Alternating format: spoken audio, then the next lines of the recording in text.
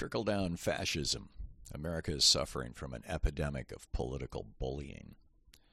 Trump dreams of revenge. It's what fascists do. Because fascism trickles down from fascist leadership, it's what Trump's cult members are dreaming of too, as are his toady lawyers. Yesterday, for example, Trump's lawyer argued before the D.C. Appeals Court that if Trump became president again, he could order SEAL Team 6 to assassinate Joe Biden or Liz Cheney, and nobody could do anything about it. Judge Florence Pan asked, "You're saying a president could sell pardons, could sell military secrets, could order SEAL Team 6 to assassinate a political rival?" Trump's lawyer answered that a sitting president could not only be held criminally liable for those crimes the judge listed, which is making me wonder if Jack Smith has proof that he was selling pardons and military secrets, if Congress had first impeached him. In other words, yes, Trump may have sold those missing top-secret documents to Putin, probably sold all those last-day pardons for $2 million each, as Rudy Giuliani said, and could even order the assassination of somebody he didn't like in the future. And nobody could do a thing about it, according to Trump and his lawyers, because Republicans in the Senate had failed to convict him. This open embrace of lawlessness should tell us everything we need to know about not just Trump, but the GOP that's backing him up, and hasn't expressed any second thoughts about his leadership of the party or his bizarre vengeance campaign for re-election. We've seen the early glimpses of Trump's murderous soul for years. When the George Floyd protests erupted in Washington, D.C., thousands of black people were heading for the White House. Trump, his wife, and his son all fled the building for the president's underground bunker. Word leaked to the press within hours, and Trump was both embarrassed and furious, demanding the execution of the leaker. That's right, the execution of the person who told the press he was hiding from the protesters. When he organized his Bible photo opportunity at the church across the street from Lafayette Square, he demanded that General Mark Milley have the troops affix bayonets to their rifles and carry live ammunition, presumably to shoot protesters. Milley refused, but apparently went along with Trump's desire to clear the area with tear gas. The next time, Trump will make sure his chairman of the Joint Chiefs is somebody willing to repeat Nixon's Kent State slaughter, somebody he can more easily bully. On January 6th, Trump tried to bully Mike Pence into making him dictator for life. When that failed, he tried to get Pence murdered. Now he's at it again, trying to crank up his well-armed followers to bully or even take out President Biden. Yesterday morning, Trump posted to his Nazi-infested failing social media site, quote, "Joe would be ripe for indictment. If I don't get immunity, then crooked Joe Biden doesn't get immunity." He added, "By weaponizing the DOJ against his political opponent, me, Joe has opened a giant Pandora's box." He's told us he wants to build concentration camps for millions of people, including his political enemies, and will root out those he calls the radical left thugs that live like vermin within the confines of our country. That would be you and me. We shouldn't worry about Putin or Kim or China attacking the U.S., Trump tells us, because Democrats are the real threat to America. Quote, "The threat from outside forces is far less sinister, dangerous, and grave than the threat from within." From Trump separating mothers from their children and trafficking those kids into Christian adoption services that have now vanished along with 1,000 missing youngsters, to his followers swatting Judge Chutkan and Jack Smith, among others, the bullying fascist mindset is growing like a cancer in America. Marjorie Taylor Greene, an infamous bully who once chased then 17-year-old Parkland school shooting survivor David Hogg down the street screaming epithets at him, bullied her pooch Kevin McCarthy into threatening New York City District Attorney Alvin Bragg with a congressional investigation if he didn't back off from prosecuting her role model, Donald Trump. Following up, Jim Jordan, notorious for his bullying any witness who appears before his committees or brings up his alleged cover-up history, has now been joined by James Comer, accused of abusing a girlfriend and then getting her an abortion, and House Administration Committee Chairman Brian Steele in demanding Bragg give their committees all the information he's gathered on Donald Trump's crimes relating to his paying off porn star Stormy Daniels. For his part, Bragg is having none of it, pushing back with a statement saying through a spokesman, quote, "We will not be intimidated by attempts to undermine the justice process, nor will we let baseless accusations deter us from fairly applying the law." Bullying has now become the trademark behavior of the GOP, the result of Donald Trump's entrance on the scene in 2015 when he successfully bullied and cowed every other candidate for the Republican nomination for president.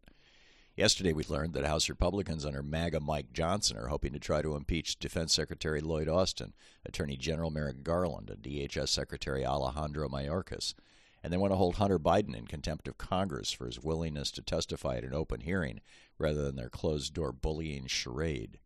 Bullying flows from the top down in everything from gangs to business to political parties. Humans invent political systems, and we base our inventions on our observations of human behavior. It thus makes perfect sense that when Benito Mussolini invented fascism in its modern form, he simply patterned it after a behavior he knew well because he'd exhibited it his entire life, bullying. This understanding parallels the rise of fascism as the political system now most vigorously embraced by the GOP, from rigging courts and elections to using naked threats of violence and even the killing of 5 police officers to try to stop the peaceful transfer of the presidency from Trump to Biden on January 6th. As the late Madeleine Albright wrote in her brilliant book Fascism, a warning, quote, "Decades ago, George Orwell suggested that the best one-word description of a fascist was a bully. If we don't take on bullies, particularly fascist bullies, they keep going further and further until they win or you fight back and defeat them." The best political example of this writ large was Hitler. He pushed around most of Europe, and they kept giving in or trying to appease him, thinking at some point he'd have gotten enough. Neville Chamberlain thought he could negotiate with a bully and came back from his meetings with Hitler believing he'd achieved peace in our time. But of course, you never actually negotiate with a bully. You can only contain or defeat them, which is what FDR, Churchill, and Stalin ended up having to do at the cost of tens of millions of lives. From that experience, Europe learned a lesson about dealing with fascist bullies, which is why the governments of the continent are largely united in their support of Ukraine against the murderous bullying of Russia's fascist leader. Bullies never stop, and most importantly, every time they win, they set their sights on the next conquest. Giving in to their demands only creates a newer and more elaborate set of demands.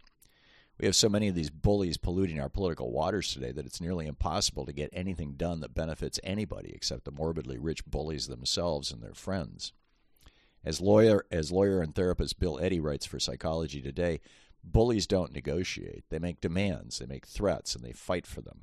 They generally lack the modern skills of win-win, so don't think of their demands as a form of true negotiation. It's more like warfare, and they don't want to give in to that, and you don't want to give in to that. End quote. Right now, America is suffering from an epidemic of political bullying. Billionaires started bullying us in the 1980s at the suggestion of Lewis Powell's memo, demanding that the top 74% income tax rate be collapsed to 25%. Reagan enthusiastically gave in, as did a few Democrats, and now the billionaires who are paying 3% income tax, not a typo, just used their political muscle to eliminate funding to the IRS as part of their negotiation around the debt ceiling. The morbidly rich funders of the GOP got their way this week when Chuck Schumer gave in to Republican bullying and said he was good with stripping $10 billion out of the IRS budget, making it much harder for that agency to catch billionaire tax cheats. Trump, like all fascist bullies, delights in the bullying behaviors his cult followers emulate. He even went so far as to tell a convention of police officers, quote, "When you see these thugs being thrown into the back of a paddy bag and you just see them thrown in rough, I said, please don't be too nice. When you guys put somebody in the car and you're protecting their head, you put your hand over their head. I said, you can take the hand away, okay?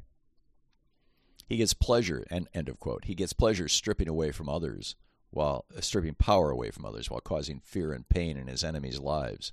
And the more successfully he can bully high-profile people, the more he puffs up with pleasure. This is a crisis for America now because presidents tend to establish the tone, tenor, and fashions of the day. John Kennedy, for example, established an optimistic and forward-looking tone for our country, while Jimmy Carter made it fashionable to be a thoughtful, compassionate Christian and an energy geek. Bill Clinton turned us all into policy wonks, and George W. Bush transformed himself from an AWOL, draft-dodging drunk into a warrior. Barack Obama established a tone of thoughtful, elegant inclusion and diversity, celebrated around the world. Tragically, what Donald Trump showed us is that when the president of the United States is a bully, being a bully becomes cool, and it persists so long as he holds a national platform. Political bullies, from the soft-spoken Mitch McConnell to the outrageous Jim Jordan, all surfed the wave of Trump's bullying style. Right-wing media has become filled with outraged, puffed bullies, each reveling in being more brutal, oafish, and outrageously fascistic than the last. Over the past few years, Trump followers delighted in bullying store owners and people in public spaces by refusing to wear masks. Now they're bullying trans people, pregnant women, public school teachers, librarians, and drag queens. Bullies, being cowards deep down inside, always pick on those they see as the least able to defend themselves. Bullying is contagious, which makes the GOP's fascist bullying a whole-of-society crisis. Multiple studies showed in the months after Trump was elected an increase in school bullying. White Karens, female and male, around the country found new validation in their attempts to bully people of color, including children. And Trump's bullying use of the phrase China virus led to a huge spike in attacks on Asian Americans. Trump set the tone for all these bullies. Truth doesn't matter so long as you can hurt and intimidate somebody for your own benefit or even just for fun. As Glenn Altshuler wrote for The Hill, quote, "And like all bullies, Trump traffics in personal insults and group stereotypes. He began calling immigrants rapists, complained about shithole countries, mocked a reporter with disabilities, said the Speaker of the House has mental problems, said 4 American congresswomen of color should go back to the crime-infested places from which they came. He's peddled the racist idea that immigration is an invasion and retweeted the claim that the only good Democrat is a dead Democrat. He responded to the Me Too movement by declaring it's a very scary time for young men in America. He spread a phony conspiracy theory that Joe Scarborough murdered Lori Klaustus, a congressional aide, in 2001. End quote. Remember Mitch McConnell bragging, quote, "One of my proudest moments was when I looked Barack Obama in the eye and I said, 'Mr. President, you will not fill the Supreme Court vacancy.'" Classic bullying. The people whose bullying tendencies drew them to guns and violence have joined the bullies in the GOP as well, with the ultimate bullying event being their assault on our nation's capital on January 6th. Convicted foreign agent, and bully and Trump toady Mike Flynn, who suggested that a wholesale slaughter of minority Americans a la Myanmar should happen here, upped the ante by saying, when presented with a new AR-15, "Maybe I'll find someone in Washington, D.C." Spoken like a lifelong bully. Our world is in flames, as climate scientists have been warning us would happen for at least 5 decades, but fossil fuel billionaires here and abroad continue to bully civilized nations into a suicide pact. Just let them get richer and richer selling their poisons, they say, until everything collapses. Psychologist Sean T. Smith, author of Surviving Aggressive People, notes that bullies almost always back down when they're confronted. Bullies, he notes, are both lazy and cowards. Preying on people who fight back is too much trouble and risk. Quote, "Bullies and predators," Smith writes, "test, prod, and scan for vulnerability. When they do, responding quickly is more important than responding perfectly." End quote. The vast majority of Americans don't want the world these GOP bullies are trying to impose on us. Most Americans, for example, would like to have the same kind of healthcare and educational system that Canadians, Europeans, Australians, Japanese, and South Koreans have.